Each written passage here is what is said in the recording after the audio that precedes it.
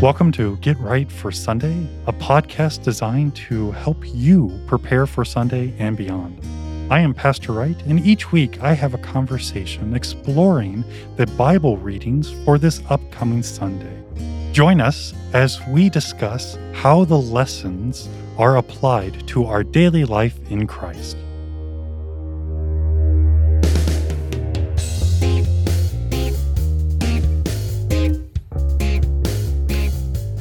Welcome to Get Right for Sunday. We will be looking at the readings for the 9th Sunday after Pentecost. If you would like to hear those, you can listen to them on the reading podcast that was dropped yesterday. Where do I focus? Where do I wrestle with the gospel lesson? It is a really well-known event. It is Jesus walking on water, but according to St. Mark. And St. Mark, this is just a few verses. It's almost, this happened, and we moved on. Which has been a consistent theme for us in Mark. Right. In that he's more just telling us what happened. He's not really telling us what to think about it. He's not really answering a lot of the questions that we've had. He's just kind of going for it, which I think is why these episodes have been wrestling more lately. Right. Because we're not getting a lot of resolution because we too, right there with the disciples, are struggling. What do we do with this Jesus? Right. So my first question, Vicar Hill, why did Jesus cross the sea? To get to the other side, I think is the correct one. Exactly. So we solved all the problems. That's the end. There's the gospel message to get to the other side. Yep. Amen. I find that interesting because the text, I like what the text says for this. He gets the disciples on the boat, sends them away, hangs out, prays for a while, and then decides, I need to get to the other side. What's the shortest way? Not walking around, but walking straight. And verse, 48? Mm-hmm. And he meant to walk by them. I really like that statement. What was the purpose of Jesus walking across the sea? Literally, to get to the other side. Well, and looking at the context here, he's coming off of the feeding of the 5,000, which was one of our texts for last week. Right.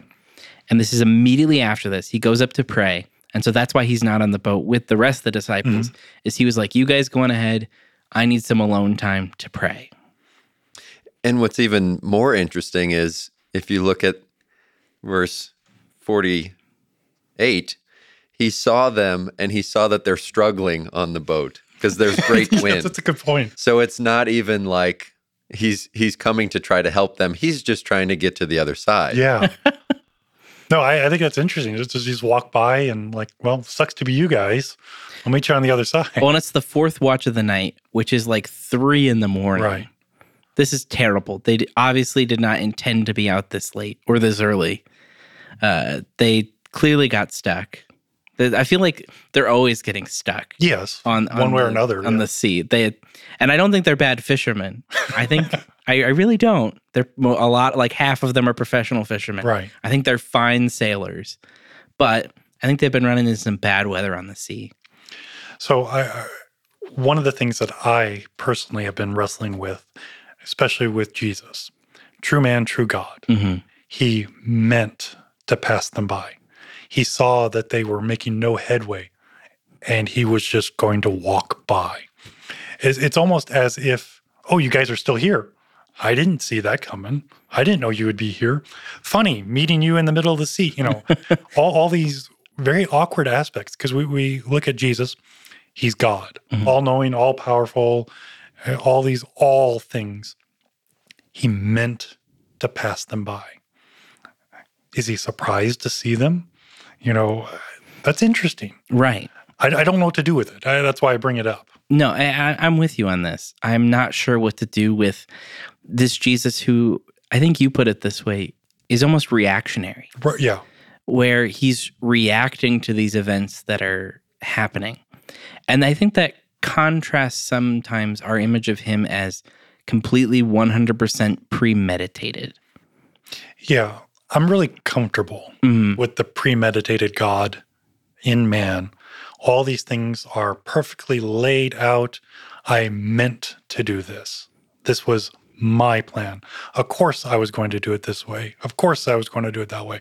I was able to say this. I was able to move this so that everything would work out instead of, oh, surprised to see you out here on the middle of the sea. Well, and when Jesus talks about his premeditated plan, it's oftentimes very specific. Yeah. I'm going to go, I'm going to be betrayed, I'm going to be crucified, and 3 days later I'm going to rise. Like when Jesus is talking about what his premeditated plan is, that's how he puts it. Right. It's big picture.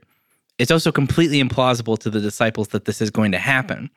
And so it's not that Jesus has like no intentions and he's just, let's see what happens. Like he has a plan. Right. And he sticks to it. And that's exactly what happens. It's almost like his focus is so singular on his death and resurrection that it's almost like these other things that happen are just kind of ancillary. At least that's how it's presented in Mark, where he's only focused on one thing, and then some of these other things are happening along the way, and he's, like you said, almost reacting to them, right? As opposed to planning out particulars that are going to take place along the way. Well, before the recording, the idea that God becomes really logical and practical. Again, how do I get to the other side? I walk straight line over the sea. How do I feed 5,000 people? I feed 5,000 people. Here's some take bread. some loaves. Just again, the practicality of this. And again, you don't have Jesus, looking at everybody. Well, don't you walk on water? Don't you have 5,000 loaves ready for everybody? How are you going to do this? I'll do it. I'm God. Practical. And I like that. I can get my head around that a little bit, except he's still man. Right. And what does this mean? How does it, you're just going to do that? And again, I don't know what to do with that because, again, it's the full humanity, the full divinity at work, not separate. And I really like that because I don't get it. It's a miracle, mystery of the incarnation. Right. The fullness, all-powerful God, limited because that's what he does. The finite contains the infinite. Yeah. How does that work? I don't know. Right. That's why we're still talking about this 2,000 years later. Right. Is because there's still so much mystery here. This is so much bigger than us. And we're not still talking about it to try to figure out that mystery. We're still talking about it because it still is a mystery. Well, and I think we're in good company on this one because look what happens with the disciples on the boat. Of course, they see Jesus walking on the water. They think it's a ghost because people don't walk on water. But apparently ghosts do? Yeah, I've been curious about that. How many ghosts do you see out on the sea? But I mean, how many myths and whatnot from pirates and seamen? Fair enough, yeah. So who knows? Too much sun on the brain. But immediately he spoke to them and said, "Take heart, it is I. Do not be afraid." And apparently that solves all the issues. Don't worry, it's me. As if that answers all the questions. Well, it apparently does when he steps into the boat, because then even the storm calms down. Well, see, that's what I like. He enters into the boat, and then everything is okay. It's like when he calmed the storm, when we were talking about, Jesus saying, like, peace, be still. Except this time he doesn't even say anything. He just, when he gets into the boat with them, everything calms down. I like that. And again, it almost brings this more mysterious situation. Jesus shows up and everything gets calm. Oh, hey, guys. Yeah. And I love how the disciples respond to this. Utterly astounded. For they're still struggling with the fact that he fed 5,000 people, but their hearts were hardened. I think that is just really interesting. And I have a couple of thoughts. The bigness of this. They can't comprehend. This guy just walked on water. The storm just calmed down. He just fed 5,000 people. Who is this guy? We understand that he's the Messiah, but of course it's where's the conquering Messiah? Where's the power and might? Not this. Well, I think his actions are so contrary to human logic that they almost can't understand why he's doing what he's doing. like we were talking about the loaves and the walking on water. Mm-hmm. He's almost like too practical here, too practical to understand. Yeah, you're hungry? Let me feed you. You're not making you're making painful headway. Let me help you. I'll show up. And again, just the bigness of all of this. How do you deal with God showing up in the flesh to take care of things in such a practical way? They're not, I don't know if they were afraid of dying.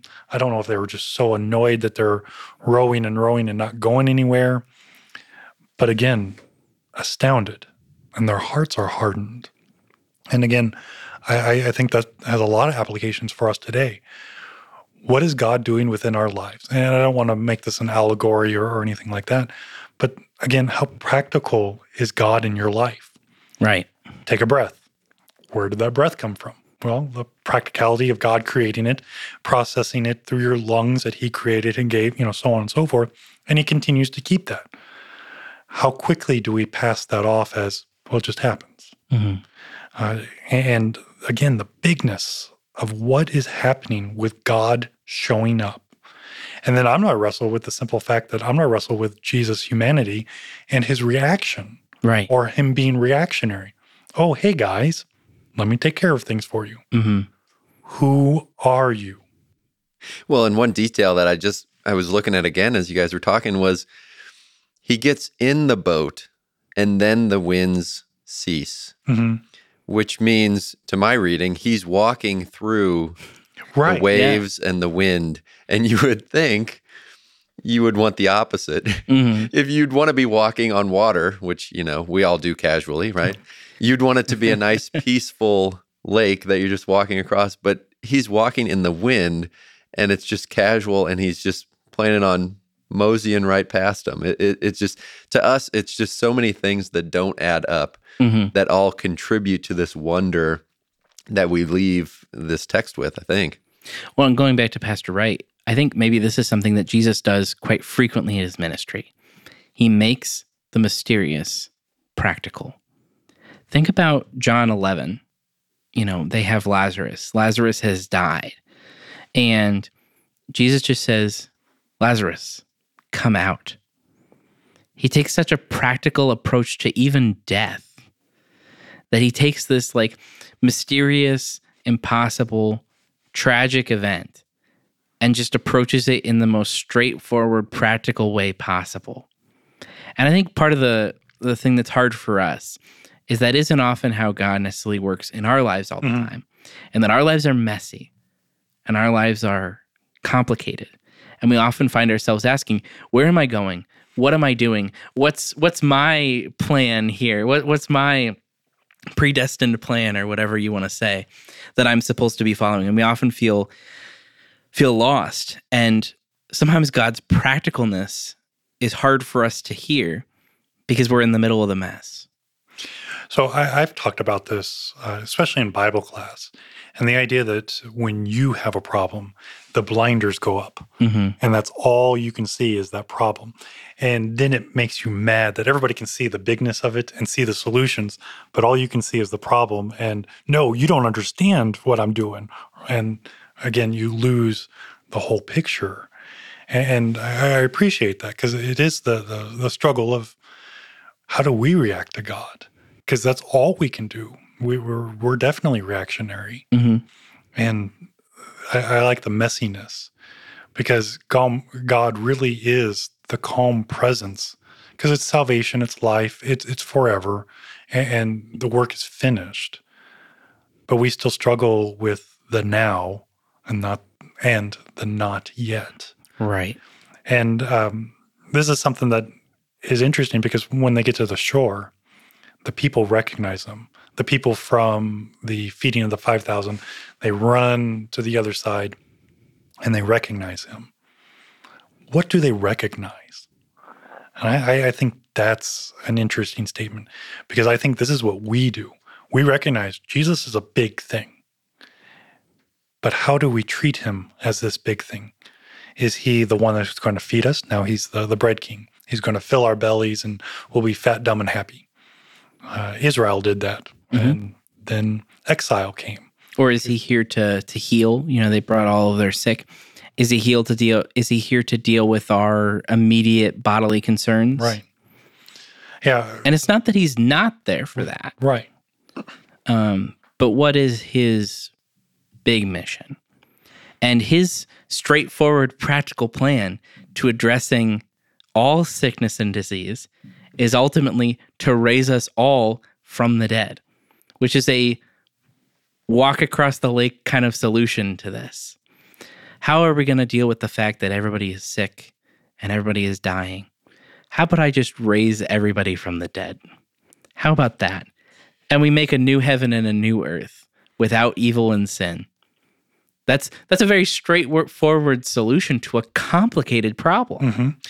And it's a straightforward solution that we wouldn't think of. No. Feeding 5,000, just a couple loaves and a few fish, it's not an answer we would come up with. And likewise to death, it would not be to die and then rise again. It would be heal me in the here and now so I can continue living. So even his solutions to us are not solutions we would come up with. They're far greater and grander and thankfully more lasting solutions. Well, and going back to Vicar Lieber's statement, too practical, too straightforward. Yeah.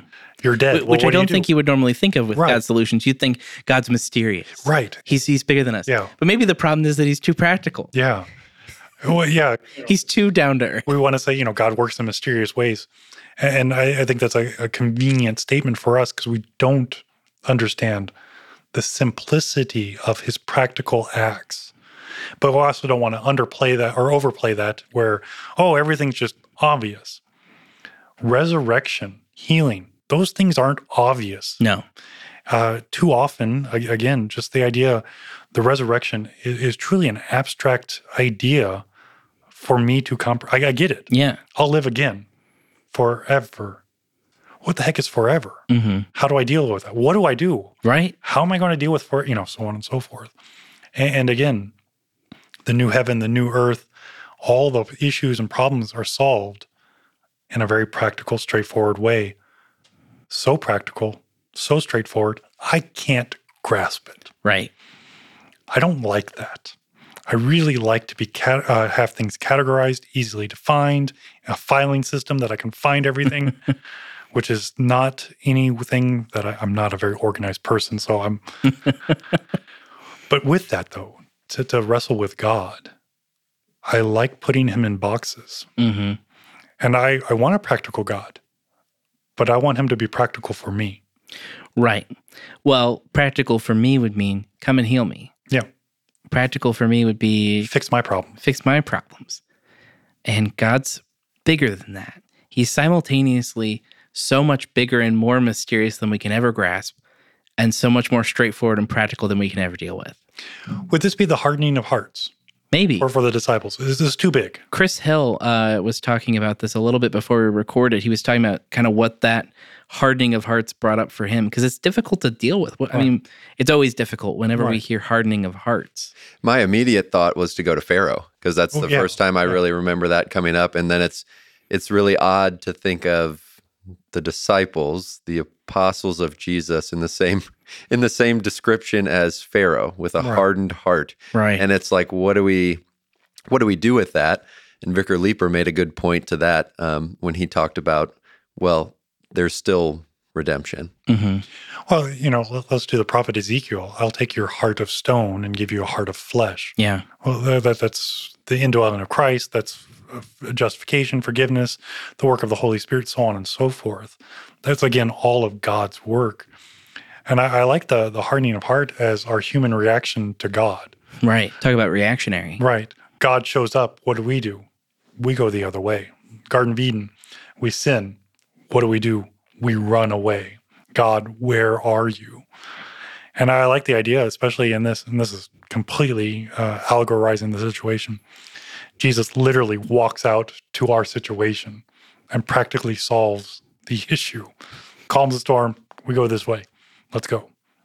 And it's interesting.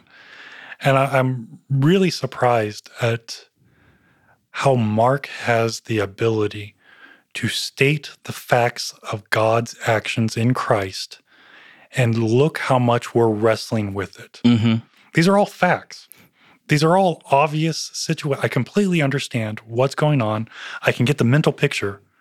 I have no clue what to do with it. Well, think about it. Mark's paralleling Jesus a little bit. Yeah. Mark is so straightforward. Yeah. We don't know how to deal with him. Because when you look at like John, when you look at Luke, these events have a little bit more of a clear like meaning to them, to the sense that it's a little bit clearer what the intention is. Well, Mark just tells you what happened. Like, okay, here's what happened. What are you going to do about it? See, I love that, because it really is, how do you put yourself in this event? Especially when it's just facts. It's not a narrative. It's not a story. This happened. God acted. Jesus acted. Disciples did this. And then here's the next event. This happened. Disciples acted. Here's the next event. And how do you see yourself in that story when it is facts? And again, the bigness, the practicalities. I like wrestling with Mark. And I'm, like I said, I myself am a little astounded with God because I don't know what to do. And with that, not only is there forgiveness, but this humbling. I don't have to understand it. God has promised to come and deliver. I'm going to trust in his works. I'm going to sit and let him do his stuff. I'm going to react in the sense of having his righteousness, his love, do what it's going to do. And this isn't passive. And it's the idea that, what do? We continue to follow. We continue to listen.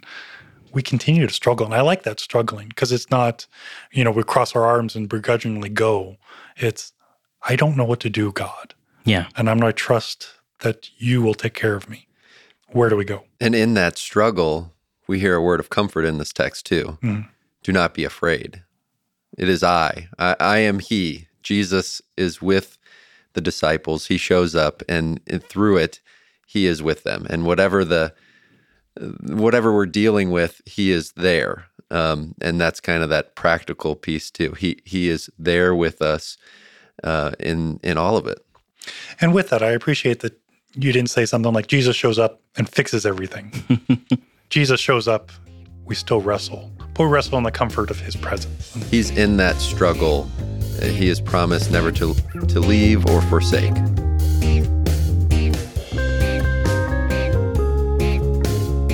Thank you for listening to Get Right for Sunday. I know that your time is valuable, and of all the things that you could have watched or listened to, you have chosen to deepen your biblical understanding with Get Right for Sunday. Would you take a moment to give a 5-star rating of this podcast on Apple Podcast or your favorite podcast platform? This actually helps others to be able to find Get Right for Sunday. Again, thank you for your time, your prayers, and support.